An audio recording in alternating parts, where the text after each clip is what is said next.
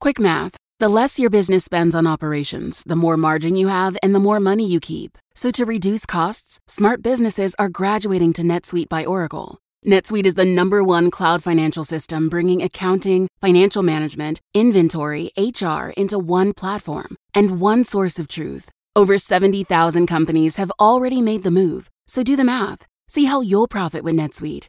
By popular demand, NetSuite has extended its one-of-a-kind flexible financing program for a few more weeks. Head to netsuite.com/GPS. netsuite.com/GPS.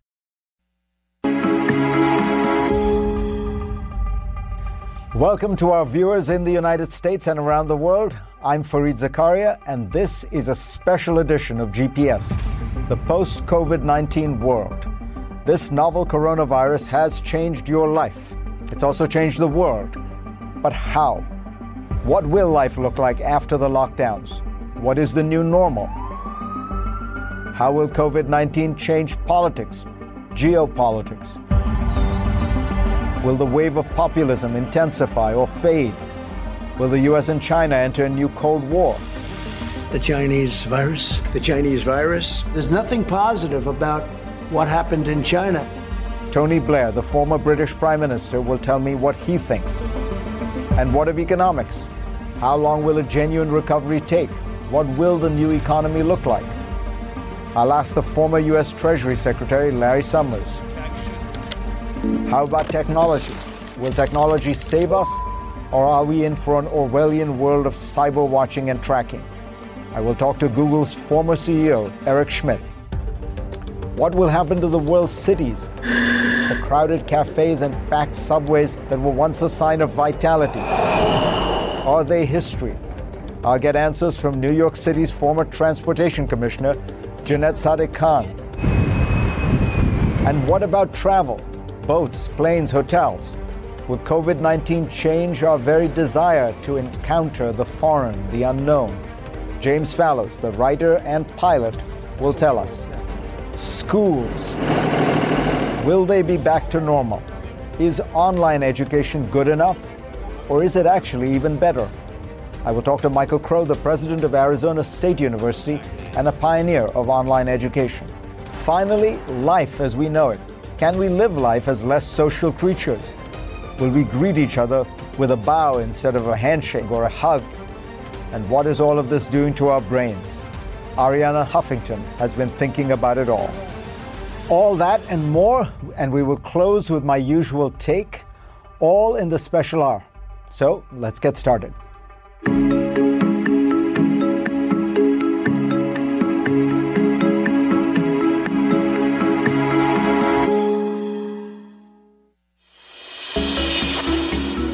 So what will post-COVID-19 politics and geopolitics look like? Joining me now is the former British Prime Minister, Tony Blair.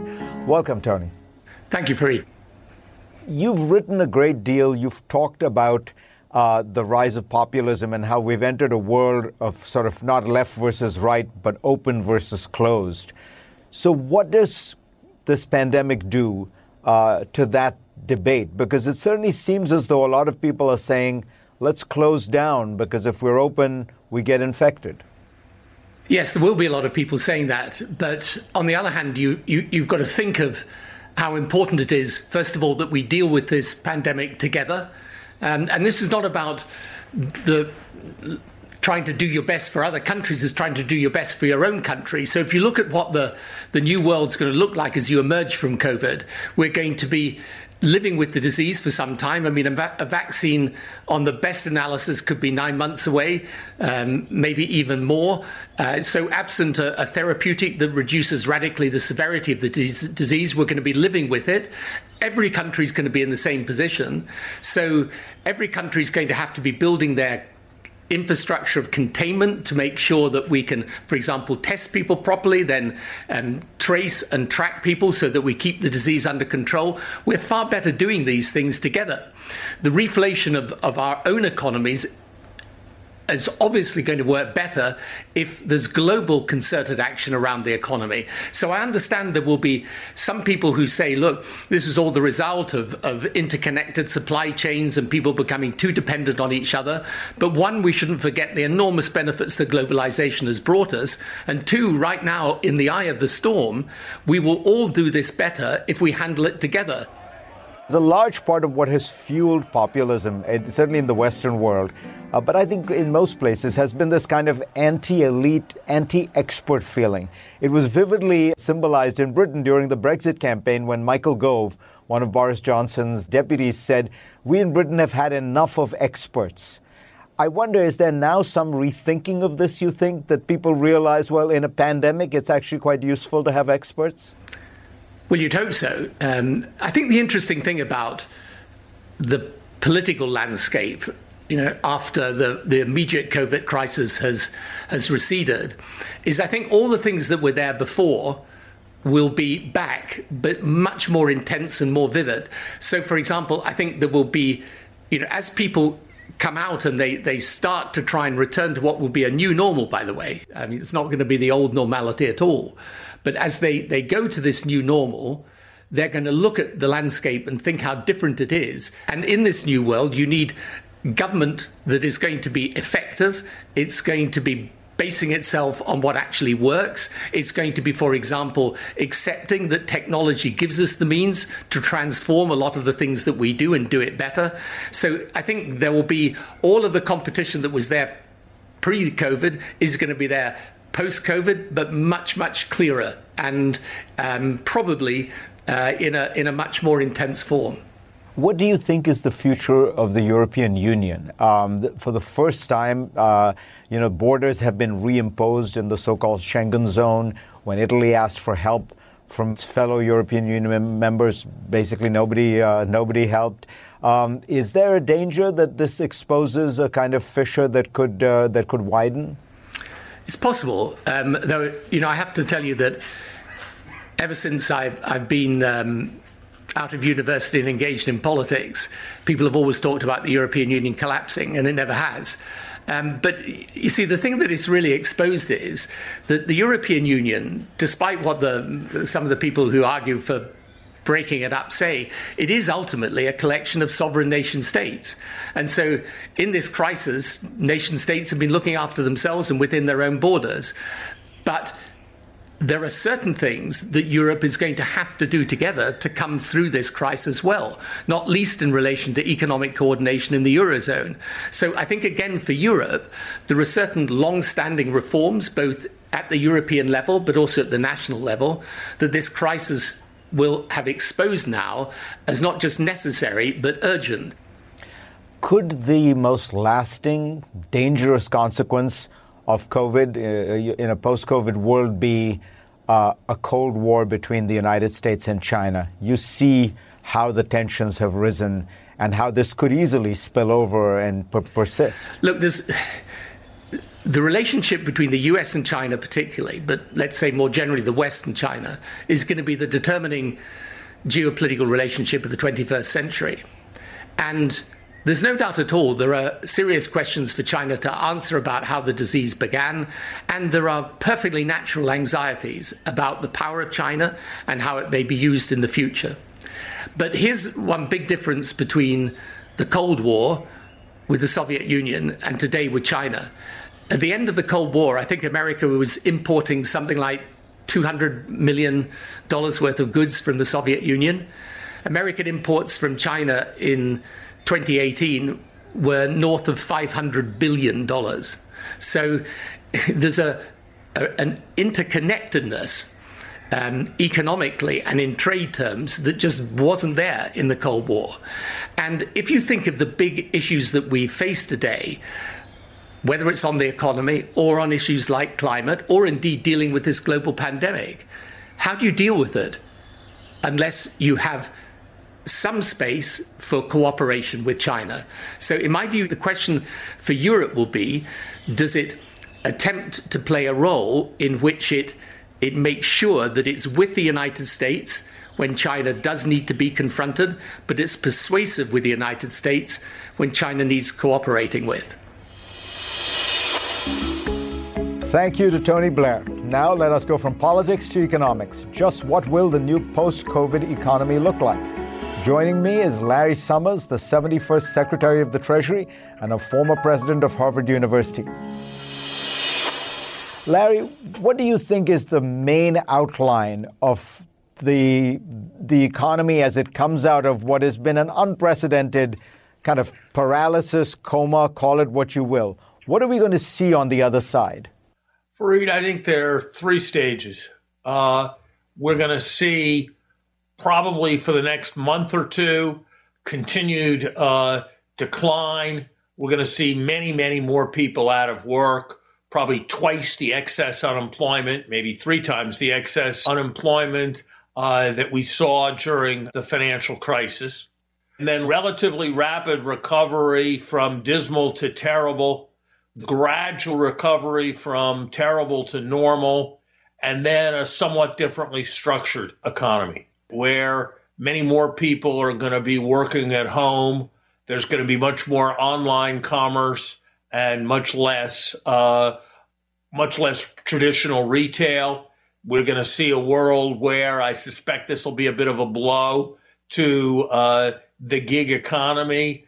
And we're probably going to see some bringing home of production to the United States and some reduction in the amount that we're exporting as globalization recedes. Governments already are spending extraordinary amounts of money. The Treasury Department is going to borrow $3 trillion this month. Is there a limit? I mean, what does the world look like that is as laden with debt? Or is that something we shouldn't worry about? Because certainly debt levels for most governments are going to go up to a scale nobody has ever seen before. Fareed, we can't sustain the level of spending that we're engaged in this summer in relief. We've got a 30% of GDP deficit. That's more than we had during most of World War II. But a lot of that is really extraordinary post-COVID expenditure. I think that there are two lessons of this.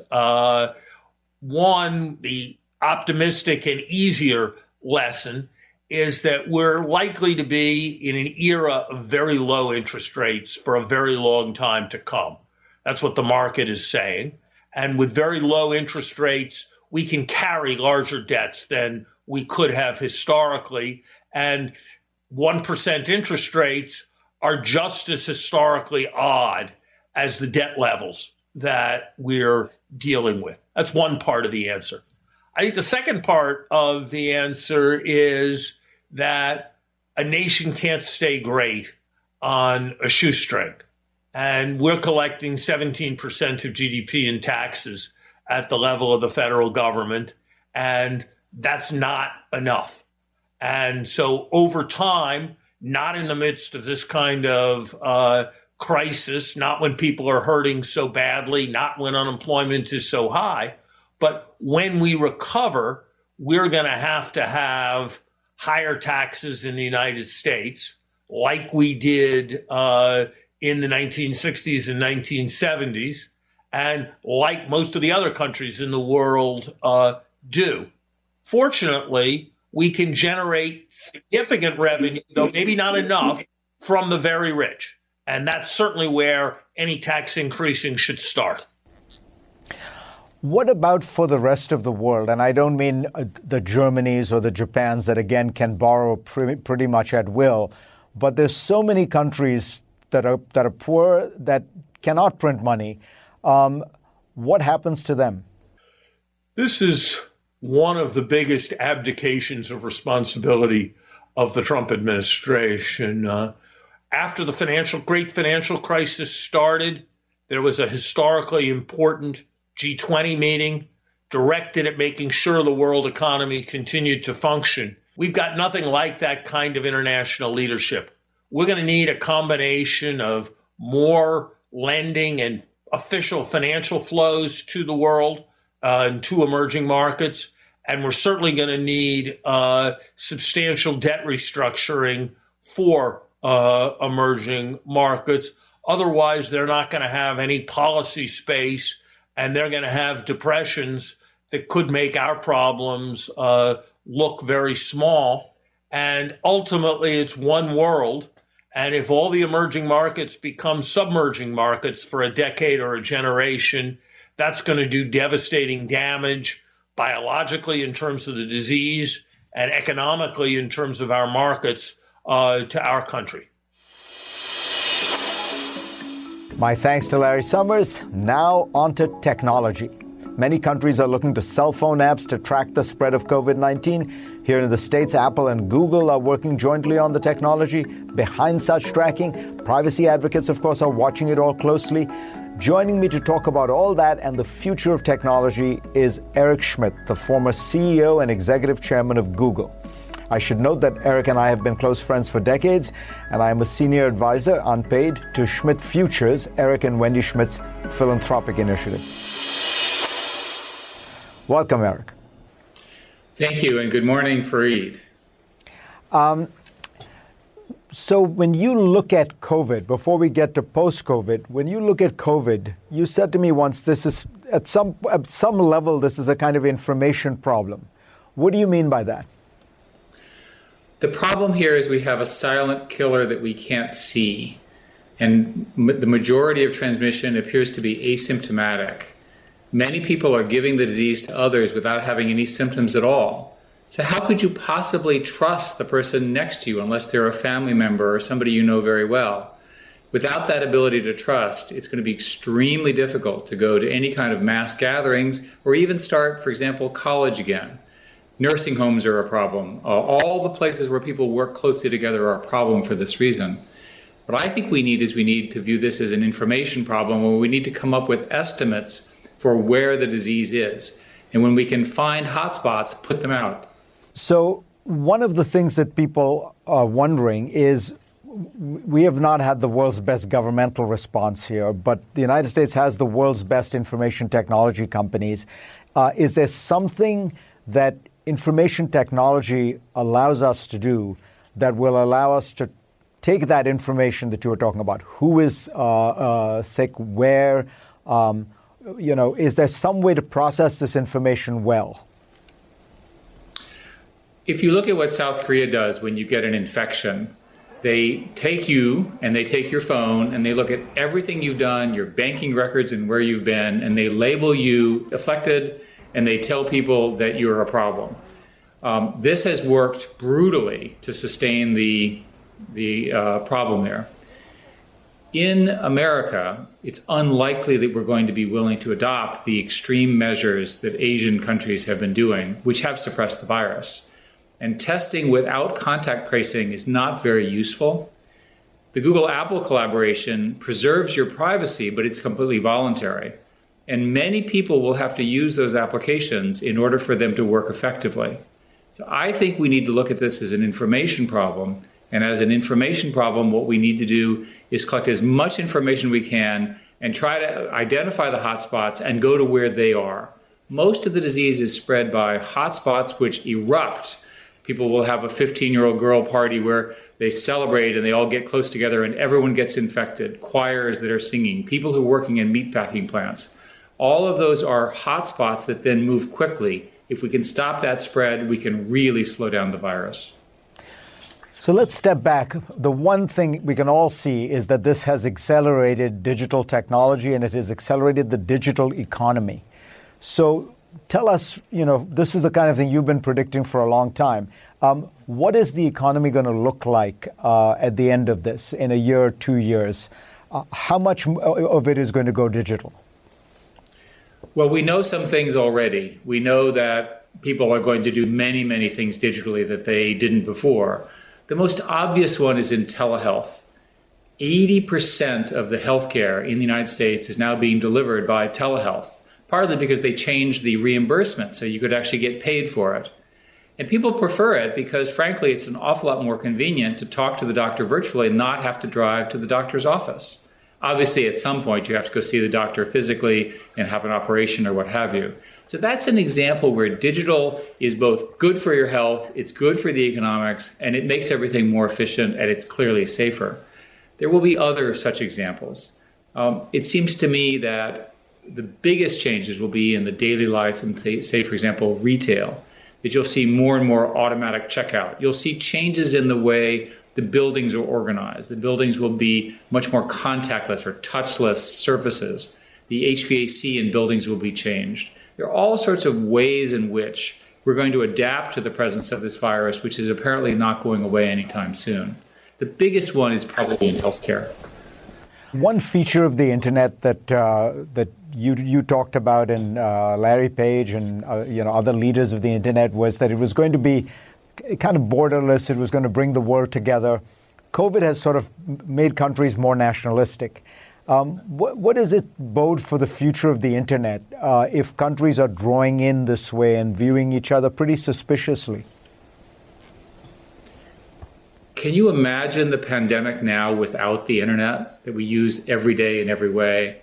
The internet went from being interesting and then optional, and now it's really fundamental to our lives. And this means that it's going to have nationalism problems because countries are going to try to regulate it and prevent things they don't like. And people will have higher expectations for things like information and misinformation and that sort of thing. Most of those changes are good. The ones I worry about have to do with the pressures to censor the internet because a country doesn't like the political content. And it's easy. You see that already in China, where they have a firewall and they don't allow content they don't like. There's plenty of evidence that there were many more deaths in China than have been claimed publicly, and this sort of thing. Societies can't function without a broad understanding of the truth, and the internet can be a truth provider. Thank you to Eric Schmidt. We have a lot more still to come on this special edition of GPS. We will look at the future of cities, travel, education, and life itself.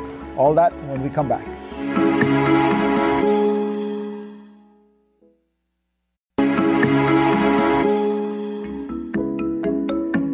In its 115 years of existence, the New York subway has never had a planned shutdown of the entire system.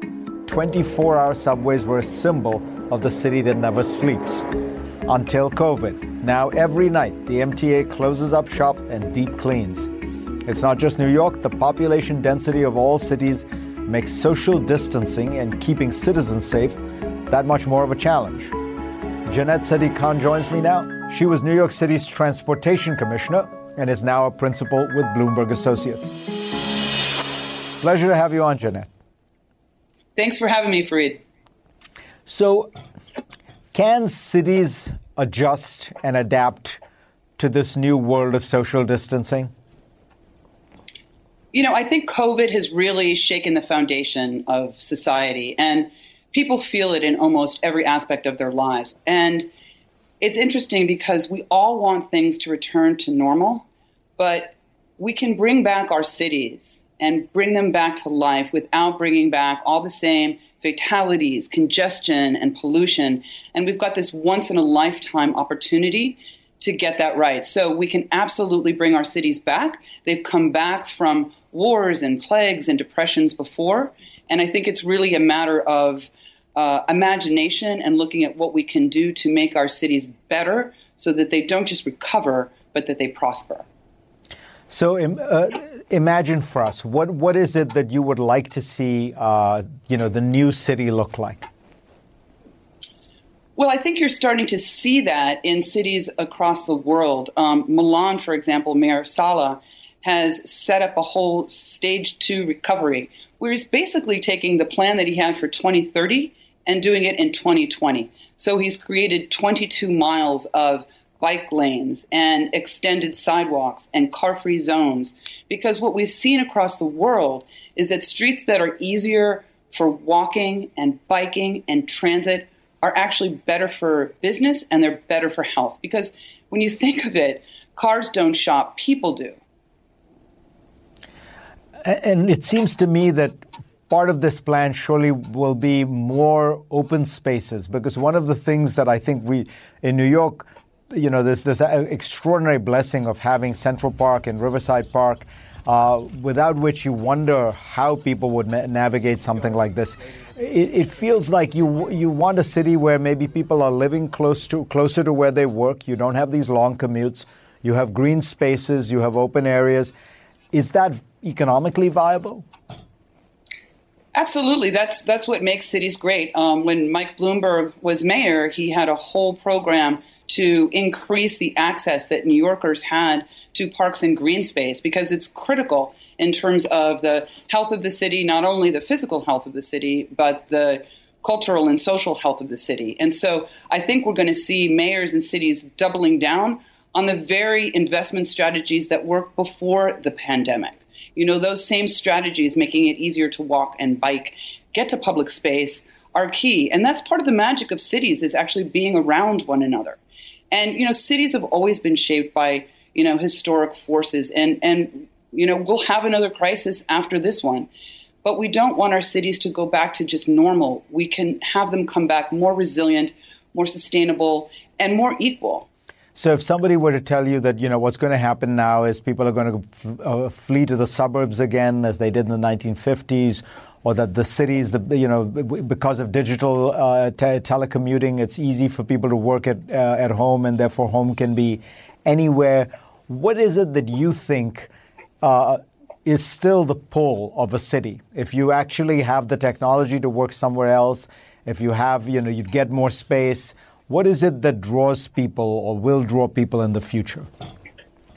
Well, people have been predicting the decline of cities for years, you know, that after 9/11, nobody was going to live in the city, and nobody was going to live in a skyscraper, and, you know, nobody was going to fly.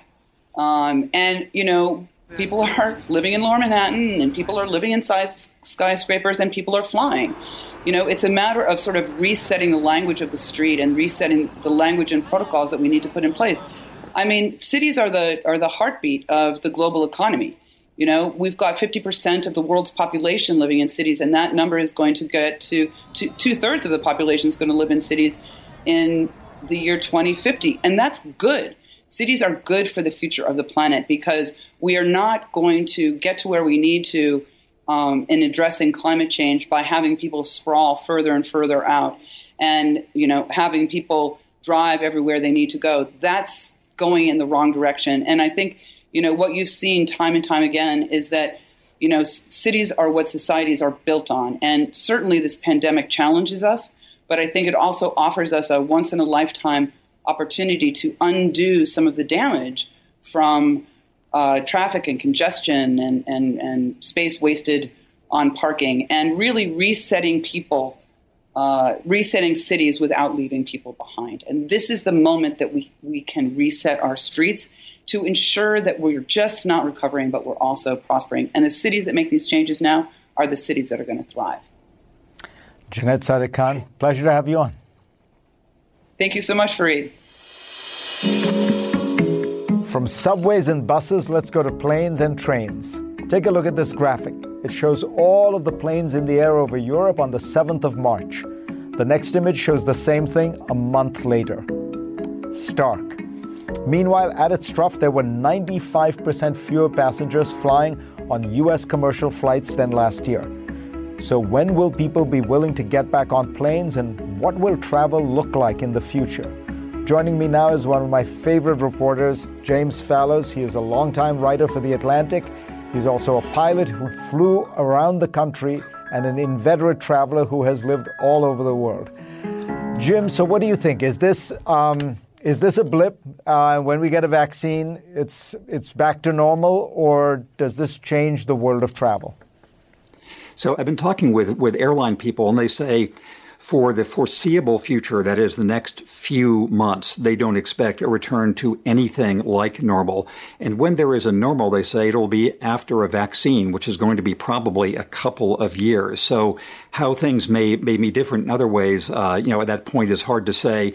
Just one other thing that has been on my mind is we underestimate the difference that easy human movement has made in shaping the world we're all familiar with. We know about globalization of financial flows and trade flows, but people being able to go to business conferences and to universities and on tourist expeditions and to see their families, that has been so important in creating what we think of as the modern world. And if that is depressed, certainly for months, maybe for years, we'll just begin to reckon the consequences of that.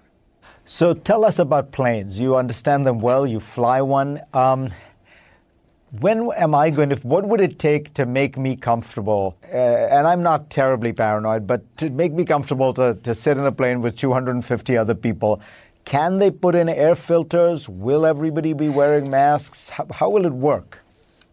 So I think that for the foreseeable future, the next couple of months, people will take airline trips when they feel they have to. There's a family reason. There's something that you can't not go for. You can't drive there. And beyond that, I think the airline business thinks anyone with a choice is going to choose not to fly for the next while. When you have to take that trip, number one, I think masks are going to become mandatory every place for crew members and for passengers. Probably the kind of temperature screening gates that you've seen every time you go to China. You go through those things. They've had them for 15 years.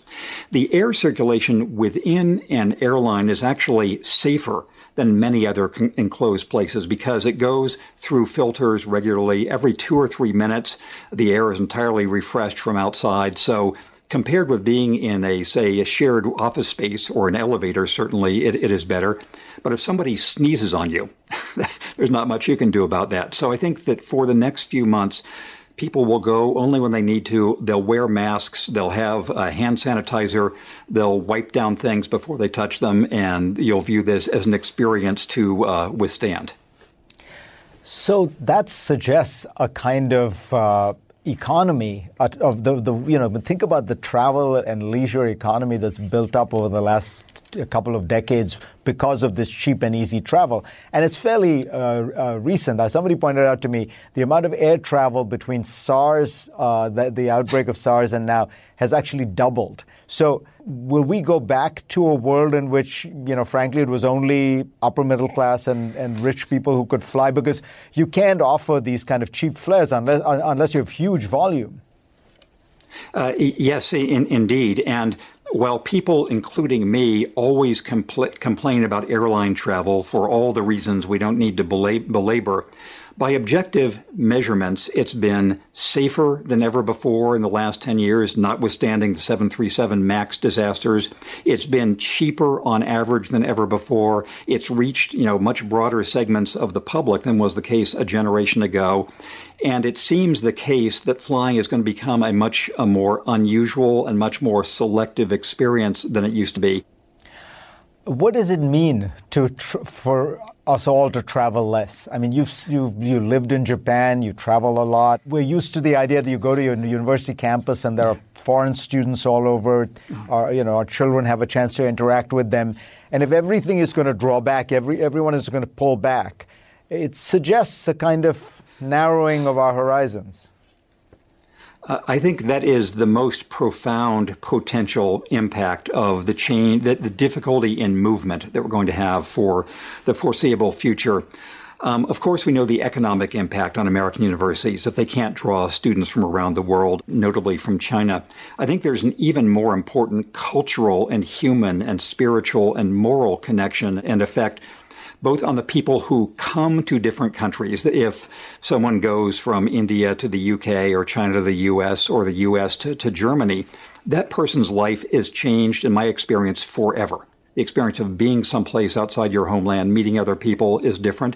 And it's also the case for institutions, the people who are still in Kansas going to Wichita State. If there are foreigners there, it's, outsiders, non-Americans, it gives them a different perspective. And so a buffering effect for all the tensions of the last generation or so between the U.S. and China in particular has been the fact that so many Americans and Chinese have known each other as people, as families, as tourists, as fellow students, and generally they have liked each other, or at least recognized their shared humanity. So I think there are cultural effects and political effects we may have to allow for if there's less of that person-to-person connection. James Fallows, always a pleasure. One of the great American journalists. Thank you so much. Fareed, thank you so much. Next on GPS, what will schools look like this fall and beyond? Is online education the answer for the long haul? I will ask one of its pioneers. Also, Arianna Huffington on the rest of life as we know it. How can we socialize in an age of social distancing? All that and my own final thoughts when we come back.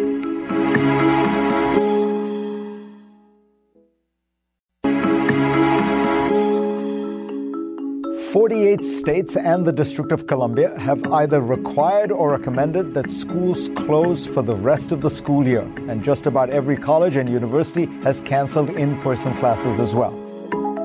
Being in the physical classroom or lecture hall has been replaced with so-called distance learning. Any questions? The teachers in their homes beaming into the student homes via the internet. Is this the new normal? And will students' education suffer or benefit? Joining me now is Michael Crow, one of the pioneers of online education. He is the president of Arizona State University. While some educational leaders are scrambling now to figure out what the next phase looks like, Crow literally wrote the book on it. His 2015 volume was called Designing the New American University. Michael, pleasure to have you on. Thank you, Fareed. So help me explain. I've got a kid in college, and one of the things he points out is while some of the instruction, and he goes to a good college and they have managed to work it well, some of the instruction is very good, but a lot of the peer-to-peer learning, the feeling of being, in a class with other students, a lot of that richness is being lost. Is there a way to capture that online? Well, there's certainly not a way to capture all of it, but there's a way to capture a lot of it. We've done hundreds of millions of minutes of Zoom-based learning where students have not only been with faculty, but they've been with each other. They've been in work groups. They've been in study groups. They've been musically creative with each other. And so the key is understanding that there are multiple ways to socially connect and to enhance the social aspects of learning. And so what we found in the last few weeks, kind of miraculously, is that this is a new option. It may not be better in every way. It may be better in some ways, but it's a tremendous tool that we found. One of the things I worry about with this digital learning, this shift, which is inevitable, particularly in the short term, what happens to people or communities that don't have as much access to broadband, as much access to good computing power? I think about public schools. I think about public schools in difficult locations. Does this widen the gap between not just the rich and the poor, but people who just may have a very energetic and dynamic leadership that is able to invest in these things and people that are not? I think that the gap, the technology side of the equation of the gap is easy to fix.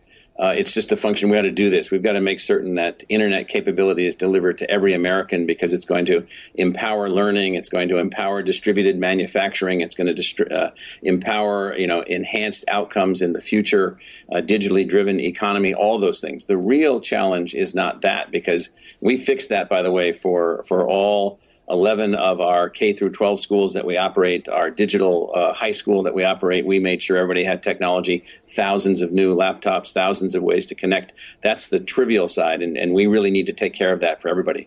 The harder side is this cultural shift to the fact that learning now will have to occur and probably should occur if we want to actually achieve the kind of learning outcomes that we have as a society that we wish that we had, because we don't have them yet. We're going to have to be able to deliver learning to every family circumstance, every personal circumstance, children, families, adults. And the only way we can do that is in a technologically enhanced mode. So the real challenge is the faculty and the teachers and the schools and the universities themselves, not the technology. Everything you say says that the teachers are at the heart of this. I've often thought that teaching is the profession that makes every other profession possible. And yet, do you think we're paying enough attention to teachers as a society? No, we're definitely not paying enough attention to them. And if you look at different cultures around the world, the scholar or the teacher, for whatever set of complicated cultural reasons in the United States, is not held at the level of importance or regard that they should be. They're not empowered at the level that they should be. We spend billions and billions of dollars on researching everything from the flavor of a potato chip, to the brain inside a cruise missile. But we don't spend a lot of time or energy on creating how to help teachers to actually function in a society that's as polyglot in its nature as our 335 million person society here in the U.S. And then taking that more broadly, we just have underinvested in innovation. We've underinvested in training. We've underinvested in empowerment, and we've suffered the consequences because of that. And so my dad used to say to me when something would go wrong, he'd say, Do I have your attention now? Well, I'd say that to my fellow educators and everyone else that's out there in the policy world and the business world and just the general citizenry. Do I have your attention now? Look at what happens when we get a global pandemic and we're so unprepared to make a rapid adjustment. And this pandemic is just an example of the complexities that lie ahead. And so this COVID crisis does allow us now to sort of learn what things are going to be like increasingly, and then to take advantage of, sadly, this crisis to accelerate our innovation and accelerate our change. Thanks, Michael Crow. We have tried to answer many questions this hour, but there are so many more, especially revolving around everyday life. How will we greet people? Will we go to movies, restaurants, parties? Will social life be changed forever? Arianna Huffington has given lots of thought to all this. She is the founder of the Huffington Post and now runs Thrive Global, a company dedicated to helping people improve their physical and mental well-being. Welcome, Arianna. Thank you, Farid.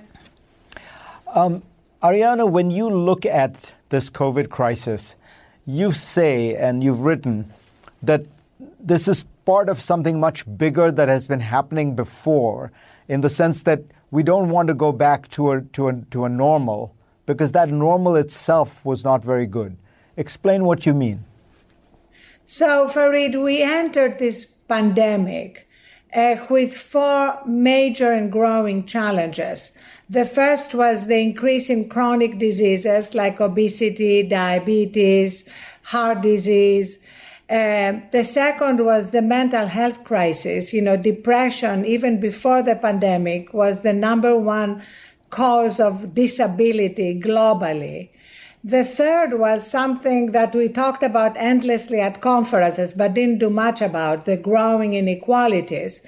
And the fourth, of course, was climate change. Now, all these challenges have their own curves.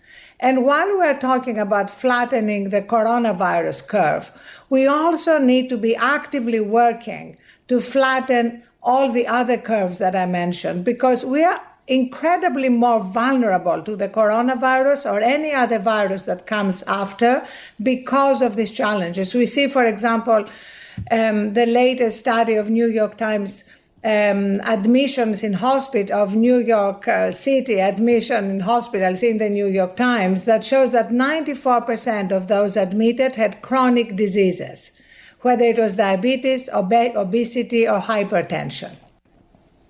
So you bring up a very important point, but what worries me is that COVID actually exacerbates some of these challenges, right? I mean, if you talk about what COVID does to depression, for example, and that sense of loneliness and despair.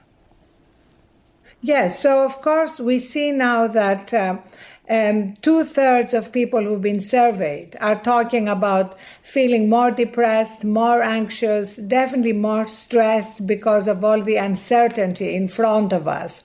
And what about in that reset? Do you think we come to recognize that maybe we've been traveling too much? Maybe we've been, that it's easier. There's a way to do all these things while just being a little bit more still?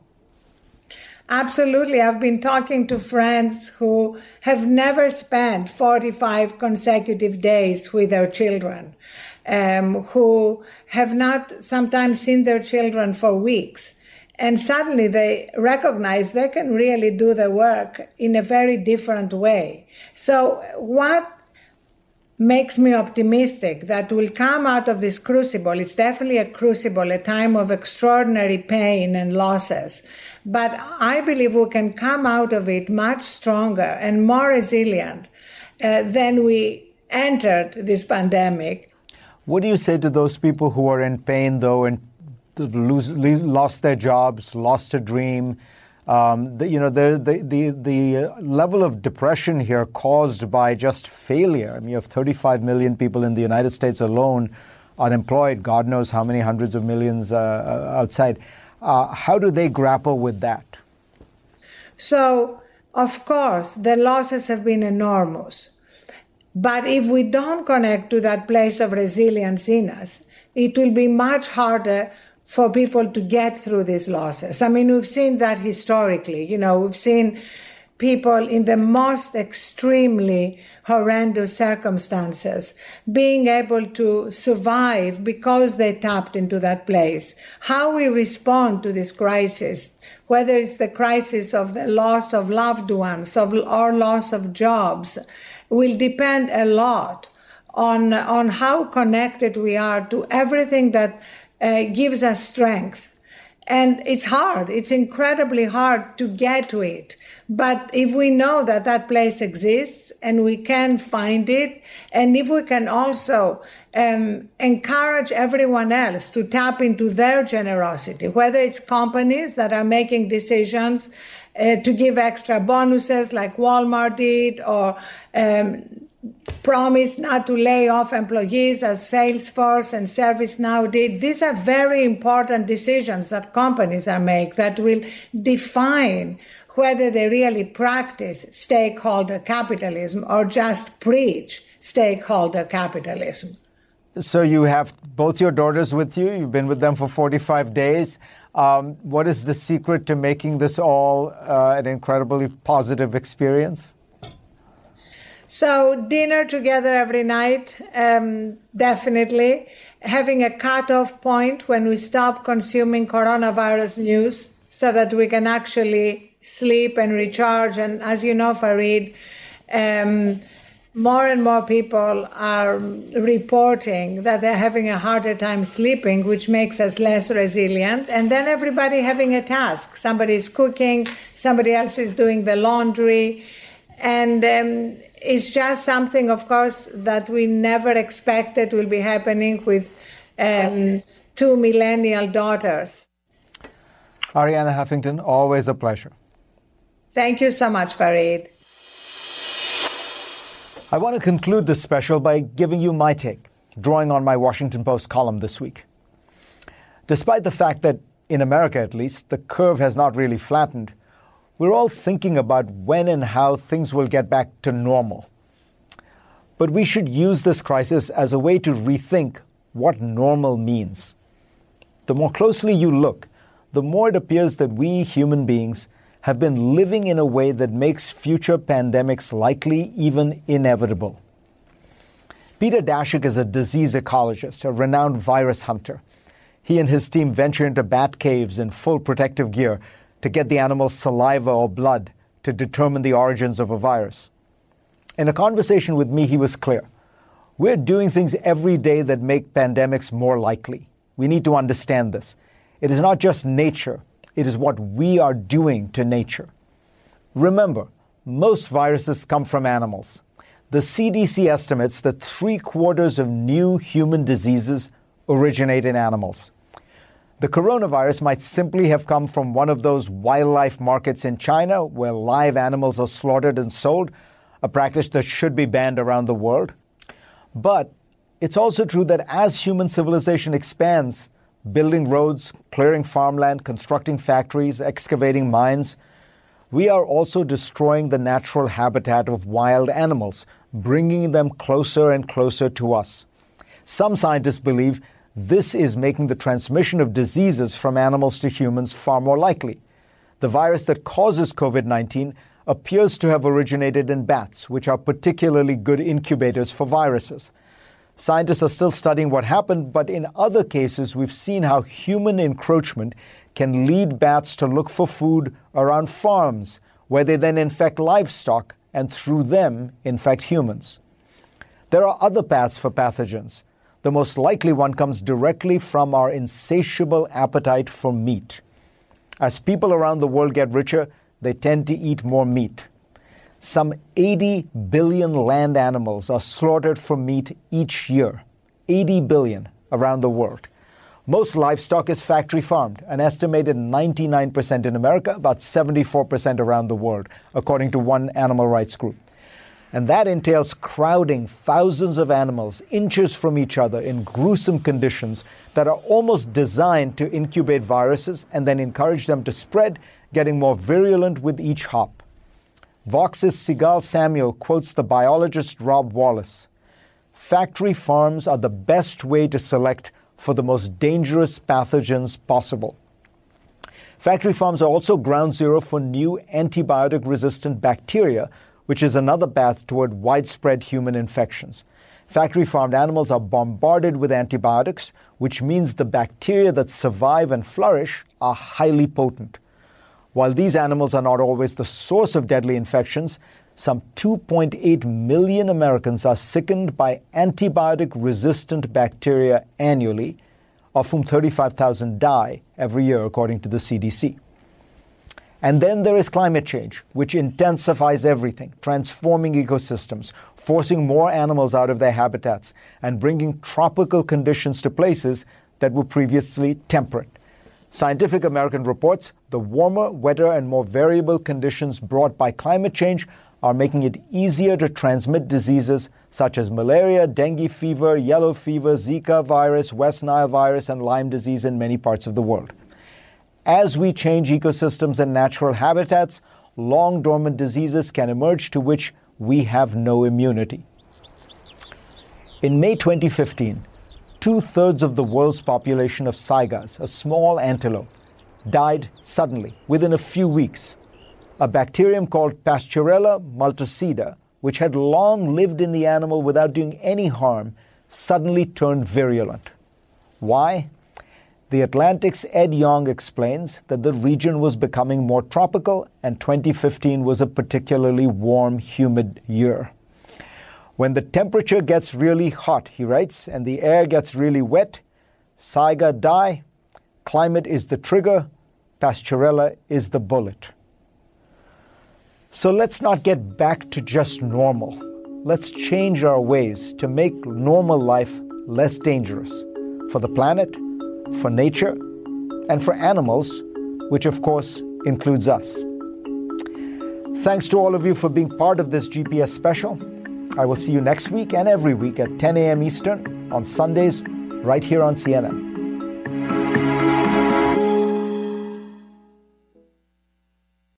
I'm Dr. Sanjay Gupta, host of the Chasing Life podcast.